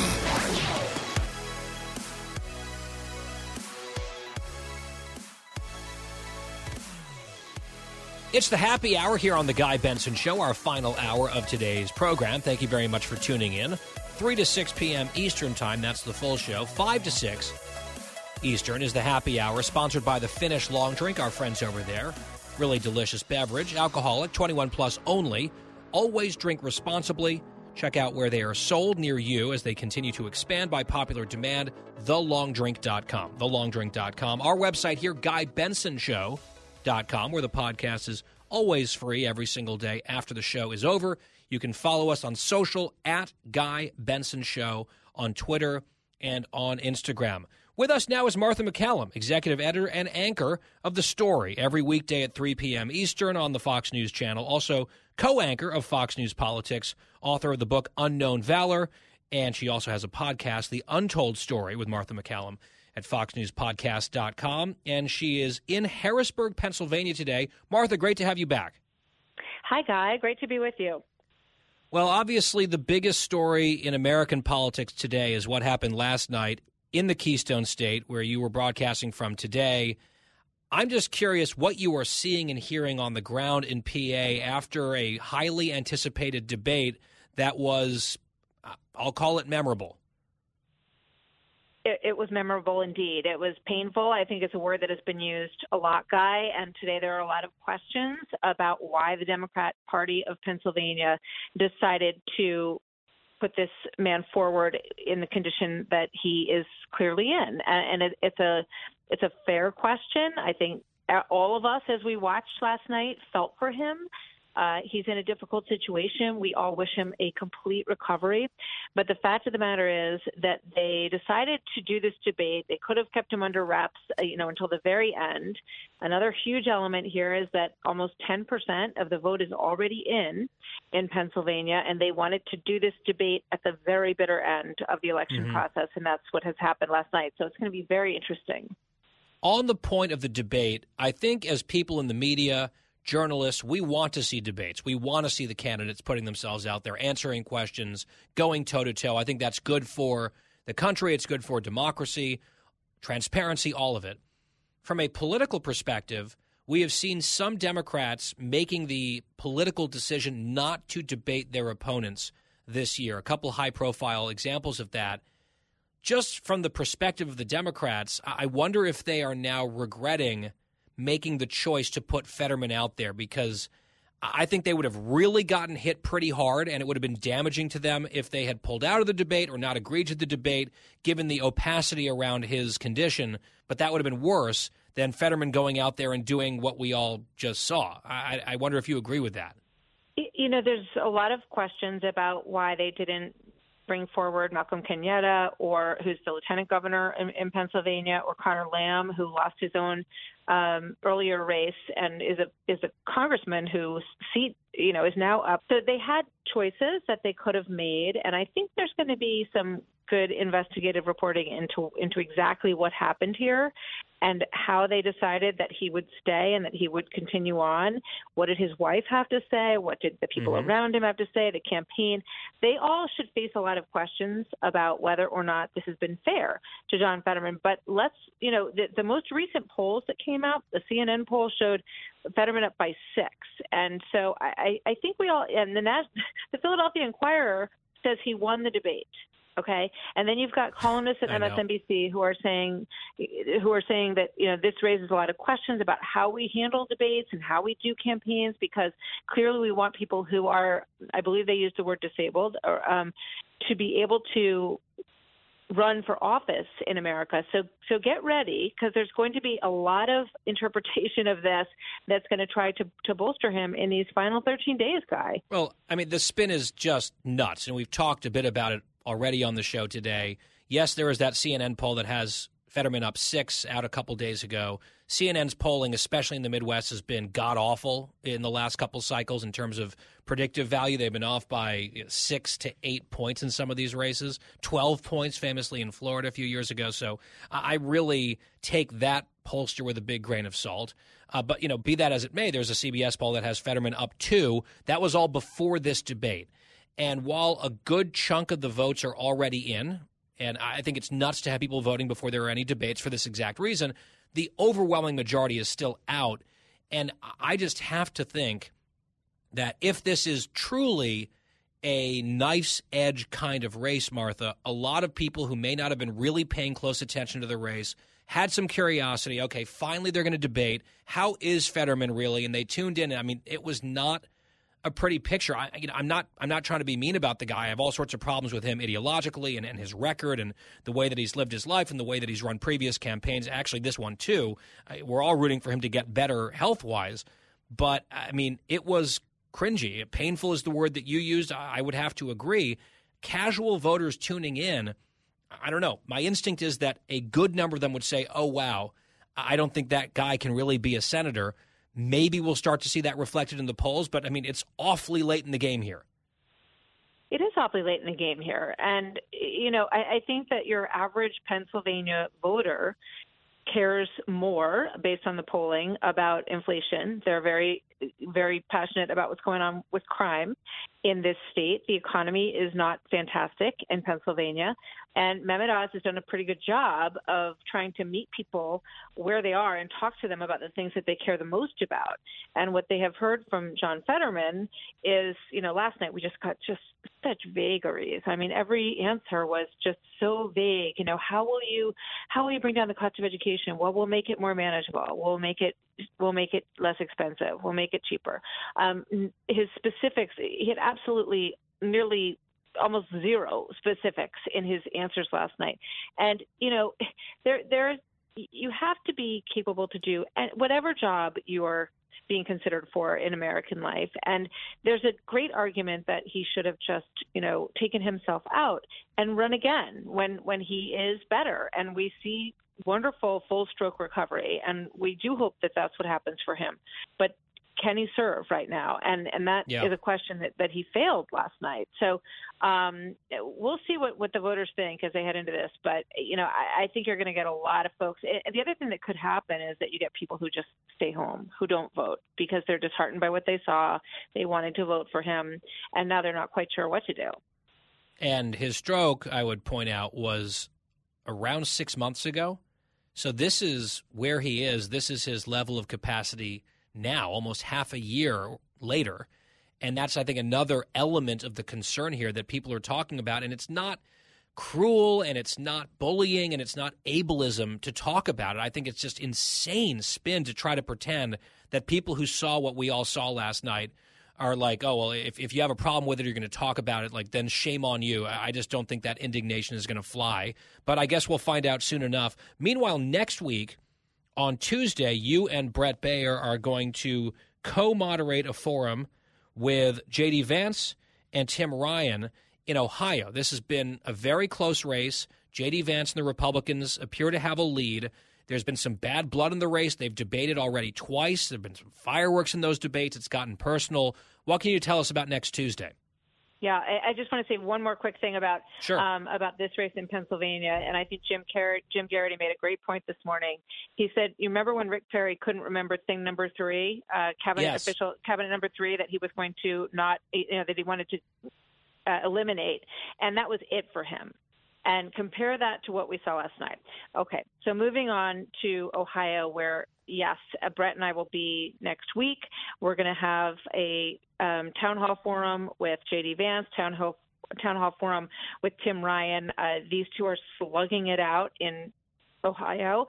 Ryan has complained that he's not getting enough backing from the Democrat Party, that they have kind of left him out there to dry. It's a tight race. Vance, on his side, required a tremendous amount of money from the Senate Leadership Committee, to over $20 million that they never expected to have to spend in Ohio.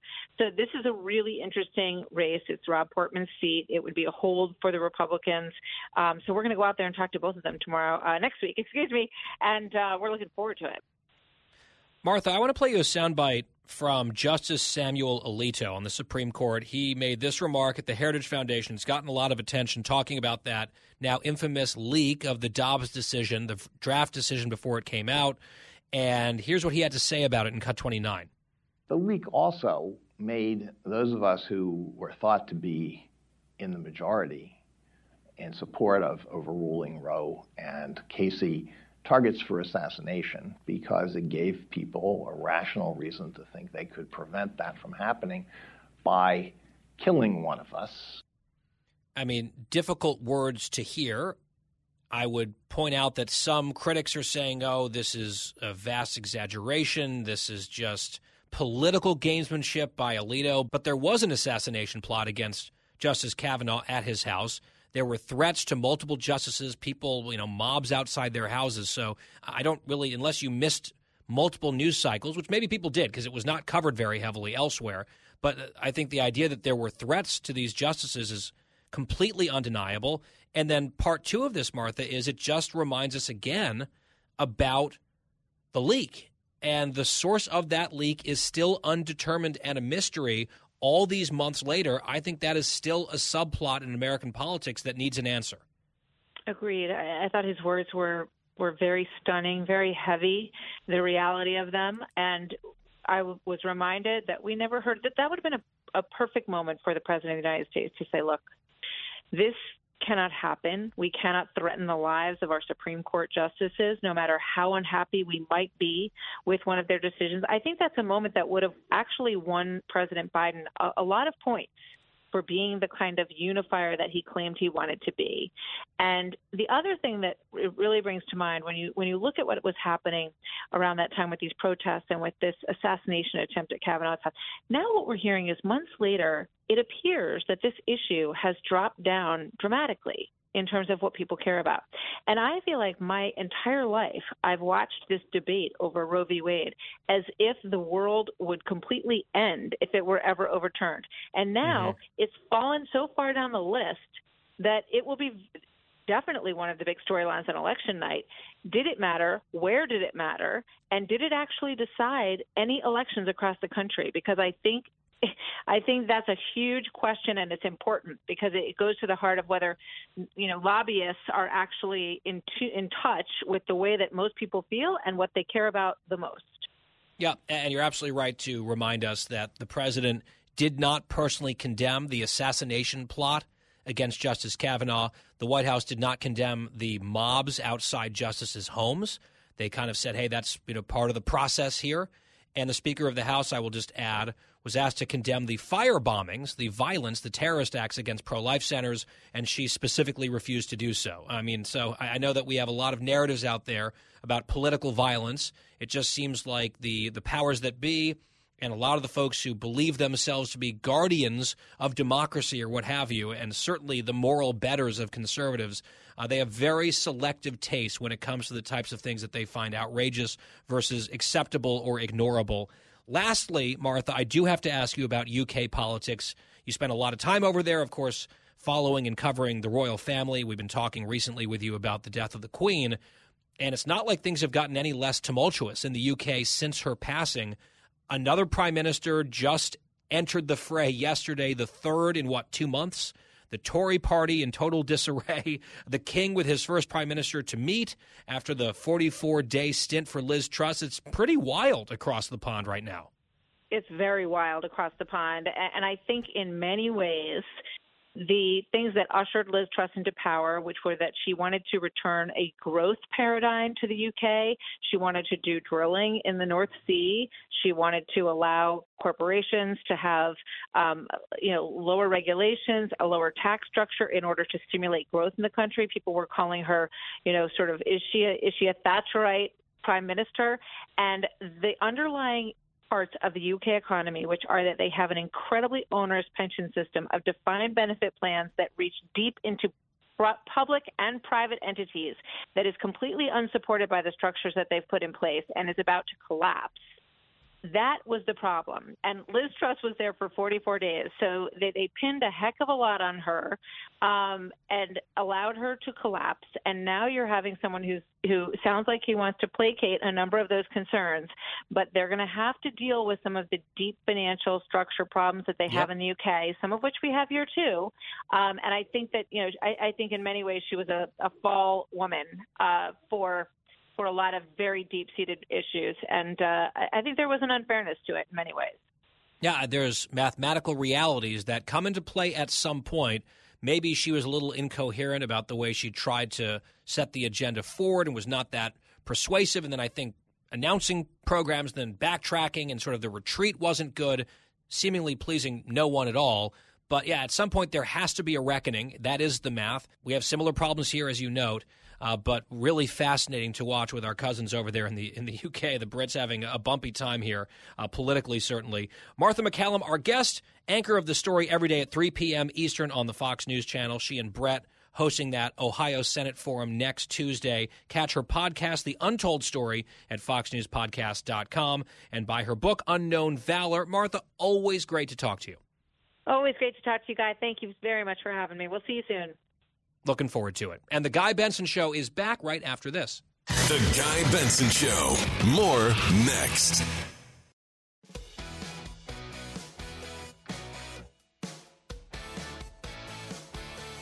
It is the happy hour here on the Guy Benson Show. I'm Guy Benson.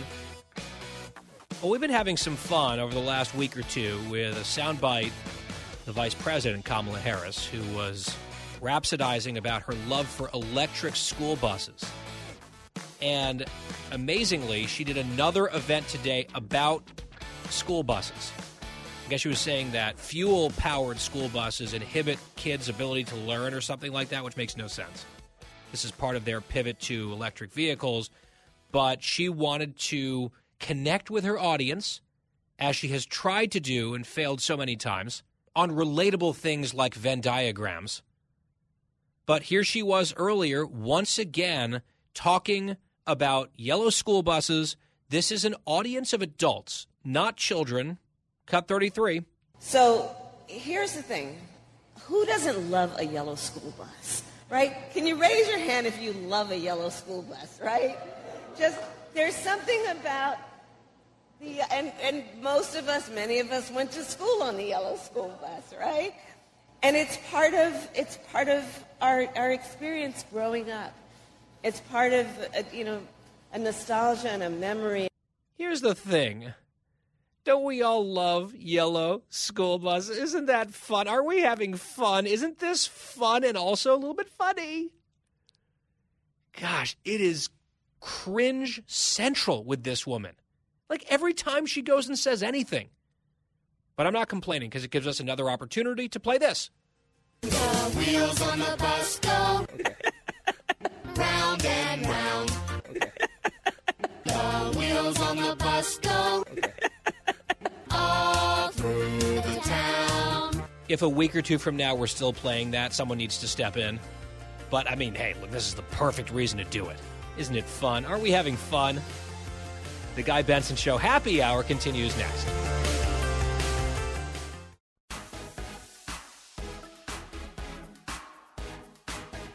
Talking about the issues you care about. Guy Benson. Back here on the Happy Hour, it's the Guy Benson Show from Washington, D.C. Earlier on today's program, right out of the gate, we opened with Tucker Carlson, host of Tucker Carlson Tonight on Fox News Channel. Here's part of my discussion with Tucker about the midterm elections. Did you happen to catch last night's debate out of Pennsylvania? Yeah. I mean, it was actually live during my show, but I watched it later. And I was really, I felt bad for Fetterman, to be totally honest, and angry at his wife for allowing this. I've been married for more than 30 years, and if I tried to do something like that, my wife would be like, no, I love you. You can't do that. You can't run for Senate. You're brain damaged. What? No. And, where's his wife? Honestly, I thought it was humiliating. It was awful. I cringed. I mean, I don't like Fetterman. I don't support his views or whatever, but I'm a human being, and I hated watching that. But I also thought it said something pretty ominous about the Democratic Party. It's like, why would you run a guy like that? He had a stroke in May. They've known this a long time. It's a Democratic-leaning state. They could have swapped in somebody else. They had time. They didn't. And it really makes you feel like they don't care. Like they think that they've got the system so wired. They own the media. They own the tech companies. They control the national conversation. They can run a mentally defective guy and get him elected. That's a very bad attitude. That's not a democratic attitude. That's a oligarchical attitude, and I just don't like it at all. I mean, to me, it's a story about him and his health, and I mean, I agree with you on his record and his viewpoints. He is one of the least appealing candidates to me personally that I've seen in a very long time in American politics, and I've been very outspoken about that for a number of reasons. Like you, I have compassion for him and his situation. I hope he fully recovers. He clearly has not even come close to fully recovering, and yet we've been sort of told for a while now that, oh, he's coming right along and he doesn't have to release the records because, you know, that's too much. But look, he's appearing at events and his wife says he's fine and he occasionally says a few words and here's a doctor's note or what have you. Lefty journalists saying, oh, we've spoken to him at length and, you know, this NBC woman was lying about he can't make small talk. They all piled on her for giving just a tiny sliver of the truth about him, obviously. This is not just about him and his campaign. It's also about a national media complex that I think sort of set up this really tough-to-watch moment last night through omission, lies of omission, exaggeration, or just sort of looking the other way. That's my view. I think it's a really smart point. They lied about it. They're totally corrupt. I spent my whole life in this. My dad was in it. I always thought it was an honorable business. None of my children would ever go into journalism because it's just so disgusting, and everyone knows it's corrupt. And now it's just very obvious. Charlotte Alter of, quote, Time Magazine, which I was surprised to learn still exists, comes out yesterday with these tweets like, oh, I talked to Fetterman. He's actually pretty good in person, but, you know, he's not good in large groups. He won't be good. You know, like she's just reading the campaign talking points over Twitter. She's just openly shilling. She's supposed to be a reporter? What a hack. And so many of them did that. And anyway, the whole thing, I agree with you. It's just deeply revealing. Like, this is an impressive country. It's a huge country. It's a continental country, 340 million people. You should have impressive candidates run for the most powerful legislative body in the world. You shouldn't put up John Fetterman. You know, you also shouldn't have Dianne Feinstein in the Senate. She's totally senile, and everyone knows it. Her own staffers say it. And they're protecting her, too. It's like, it's not even about the person. Again, I said, you said the same thing. You feel sorry for the man, and I mean that. But what about the country he's supposed to be leading? You know, it's like no one even cares. It's about his personal journey of recovery. Well, okay, I've got a personal journey of recovery, too. I'm not going to bore you with it. Do you know what I mean? It's not about him. It's about the rest of us. And I just think it's just like, it's a window into the narcissism and the cynicism of the establishment. It really is.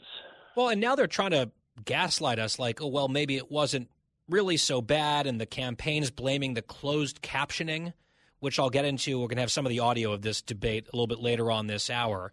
And then now the big talking point is it's ableist and cruel and bullying to even notice what happened last night. Like, it was just undeniable. It's right in front of our faces. Like, well, it's cruel to talk about.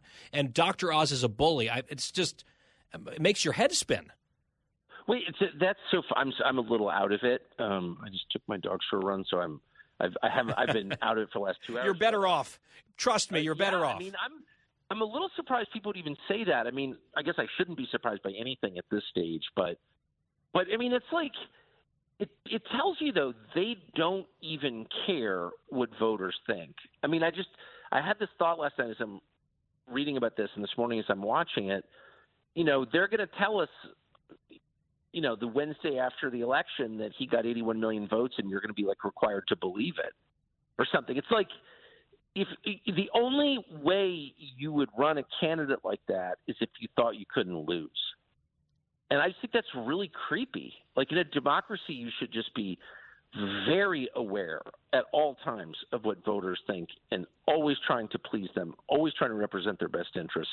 You shouldn't like shove senile candidates down the throat of voters like they did in the last presidential election, like they're doing in this one. I think they should be punished for that. Like, there are plenty of smart liberals who I disagree with, but who are still, you know, obviously pretty impressive people. Why not run one of those? Yeah, competent. Fetterman, not only, and I don't want to seem like I'm mocking his injury. I feel bad for him. But he's also, stroke aside, an utterly unimpressive person.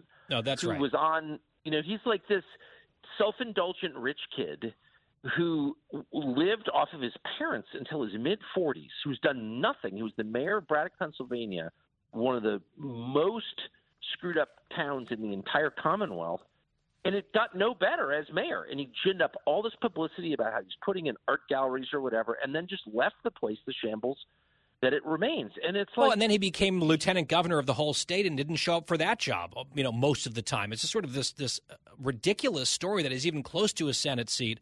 Tucker Carlson, we only have a little bit of time left, but I do want to play you one more soundbite. This is from a different debate last night, New York gubernatorial debate, a very interesting exchange between Kathy Hochul, the incumbent Democrat, Lee Zeldin, the Republican, challenging her on crime. This is the issue on which Zeldin and the Republicans are surging in that state.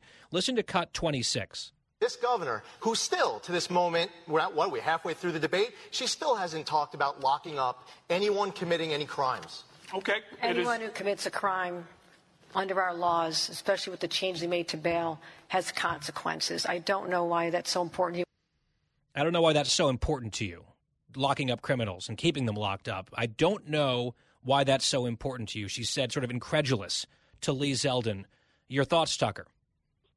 I mean, I thought she was an utter fraud since she got that job without being elected when they ran Cuomo. I never liked Cuomo, but what did he do wrong exactly? No one can even remember. That was such a scam, that whole thing.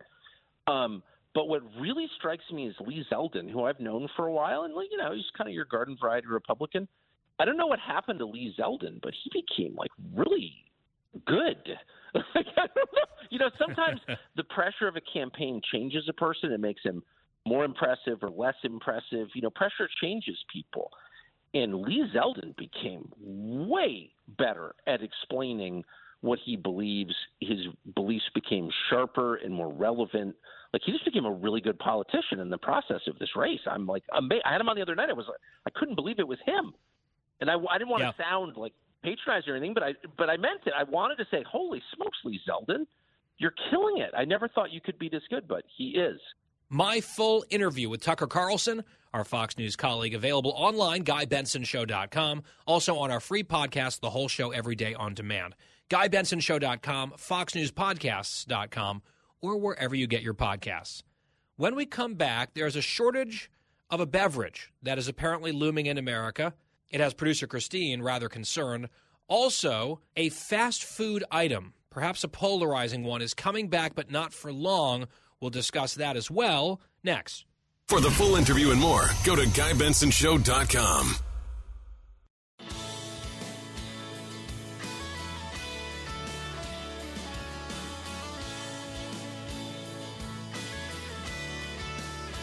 Home stretch on this Wednesday edition of The Guy Benson Show. GuyBensonShow.com is our website. Check out the free podcast every day. I saw this headline and had to immediately ask Christine about it. Apparently, a tequila shortage may soon be upon the United States of America, and the issue for Christine may not be tequila, which is not her favorite. Although, am I correct, Christine, when I recall that Quiet White was able to induce you to try some margaritas recently and you liked them? I liked one, but as you know, sometimes one is just not enough for Cookie. And then on the second, I was like, no, I don't think so. What was it about round two that you didn't like? So I think tequila it's the same taste, right? Yeah, it gave me a little heartburn. And I don't know, I just didn't like it as much as I like the other one. I'm not going to say it, but you know which one. Which one? You know which one. It says you could maybe help us with this. Which is the other one that you're talking about? My Tito's. I sure love my Tito's. Oh, right, which is a brand. Why aren't you saying the word? You've always been very proud. Well, Dan is trying to work with me behind the scenes to say vodka. Yes, like a speech therapist.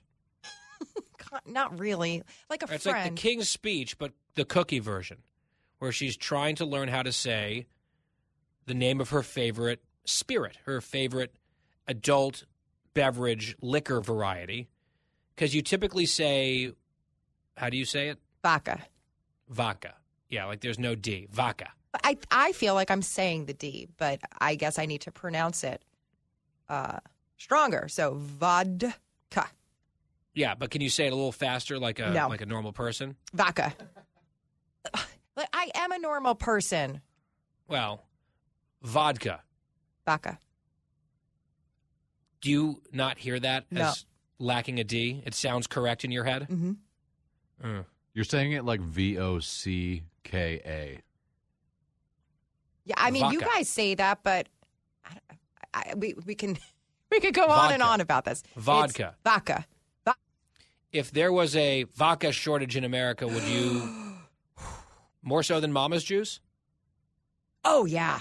I mean, Guy, you know how much I love my Cosmos. That is true. Now, do they pair well? This is a key question. Do they pair well with McRibs? So this is the McDonald's sandwich. I think it is technically a sandwich, which is supposed to be rib-related meat-looking activity on a bun.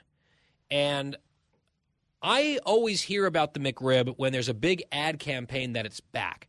Oh, the McRib is back. And there's always stories about it and the fans going crazy that it's back. And then I guess sometimes prices of pork, I don't know if it's really real pork or whatever, like they go up and so they drop it from the menu. There's always some sort of hullabaloo around the McRib. And now the latest version of it is that the McRib is returning to McDonald's, but only for the final time. It's the farewell tour of the McRib, like it's Cher or something like that, or Elton John.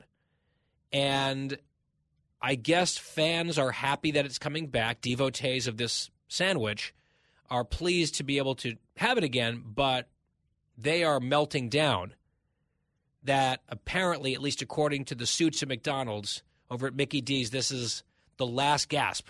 No more McRib after this final comeback tour. Has anyone who works on this show actually had a McRib ever? Wyatt? No, but I've had something similar, not from McDonald's, but I used to have, like, in school, they used to have the riblet sandwich as, like, an offer, and I've had that, but it's gross. Dan? No, I've never had it, and my theory around it a little bit is it's not that good. I think the exclusivity of it is what people like about it, because it's gone and it comes back, and I think it's not going to be gone. This is a hot take. It's going to come back maybe in like 4 years. It's going to be like, no, one last time, it is back. Or like by popular demand, McRib returns. Right. We couldn't keep it away forever, and so, yeah, that's probably right. Christine, big McRib gal with your vodka? Nope. Never, ever had the McRib. We are going to next Friday. Some of the producers on Jimmy Fallon's show are teaming up with your producers, and next Friday we're going to have lunch, and we're going to have the McRib. I think I'm in New York next Friday, right? Are you? Yeah, I'm pretty sure I am. So are you going to try to subject me to this creation? Yeah, we all have to do it. We're a team. We're a best friend team. Maybe I'll have one bite. I'll have the first bite of yours, and then I can hand it off to you, and I'll just have what I normally... And look, this is not a me hating on McDonald's segment. I kind of like McDonald's. I like the double cheeseburger or the McDouble, which is often on the dollar menu, although I don't know with inflation if it's still $1. Occasionally a Big Mac. The chicken McNuggets that I don't want to think too hard about what's in them, but with the dipping sauces, sweet and sour barbecue, I'm about that. Of course, the fries. I'm not a McDonald's hater. I do prefer Wendy's overall. I've mentioned this multiple times. I like the spicy chicken sandwich, extra tomatoes. I mean, that's my go-to. I'm not above the Whopper from time to time over at the King. Then we talk about some of the more regional locations, as we have on this show. We talk a lot about fast food here. We talk about In-N-Out Burger out west. We talk about Whataburger down in Texas. Recently, I was singing the praises of Zaxby's down south over the summer. I like the regional places, but in terms of the big national offerings, I think it goes Wendy's, McDonald's, Burger King in that order for me, and I like certain items from each menu. The McRib has never been, even on the curiosity list, it doesn't look natural. It doesn't look, I mean, a lot of this food doesn't, but it doesn't look like food should look that way. That's what my brain computes when it sees it. I don't know if that makes sense to you. I'm still wondering why you think you and I are going to share a sandwich together. Well, because we're best friends, Christine. That's what best friends do. And I'll just have like one bite, and then I'll hand it off to you, and I'll have, whatever else we get. I should get a salad. I should be good. I don't need a McRib. Plus, I have to, perform. I've got TV over the weekend. Next weekend, I'll be in New York, a lot of pre-election stuff heading into Election Day. I can't have the McRib do awful things to me if that were to be the case. All right. You could be sidelined for a while, and that would be bad, right? That would not help the program, but, I'm the talent, Christine. I have to be here. I mean, I don't think listen, I'm going to have the McRib, and as talent as well, I'll be able to do my duties. Wyatt is cracking up, by the way, over all of this. All right, very quickly, what is your go-to McDonald's order? This is not a McDonald's sponsored segment, I will have you know, but now that we're thinking about it, I'm curious. Wyatt? Maybe just a $1 menu cheeseburger and fries, but McDonald's is not my main place. I know you're Shake Shack. Yes. Yeah, Shake Shack guy. Dan? Double cheeseburger, no onions, medium fry, Diet Coke. All right, respectable. I like the onions. Obviously, no on the Diet Coke. It's Coke Zero or bust. Christine? Crispy chicken sandwich, probably a large fry, and then dip those in sweet and sour sauce and a large Coke, because McDonald's Coke is the best. I would say for myself, I would get the McDouble, which is basically a double cheeseburger, and then a 6-piece McNugget with both dipping sauces that I mentioned earlier in the segment, a small fry, and a Coke Zero. That is just peak McDonald's right there, and I'm not going to pretend it's good for me, but it is good. And I just don't want to seem like I'm hating on them just because I'm not going to go on this McRib bandwagon. Sorry. But it will be back supposedly for the final time in the farewell tour, and they are supposedly going to get me to try it next Friday in New York. We will see about that. Back here tomorrow on The Guy Benson Show for the Thursday edition. Another packed lineup that you do not want to miss. We will talk to you then. And until then, have a great night, and thank you, as always, for listening. Ba-da-ba-ba-ba. Vaca.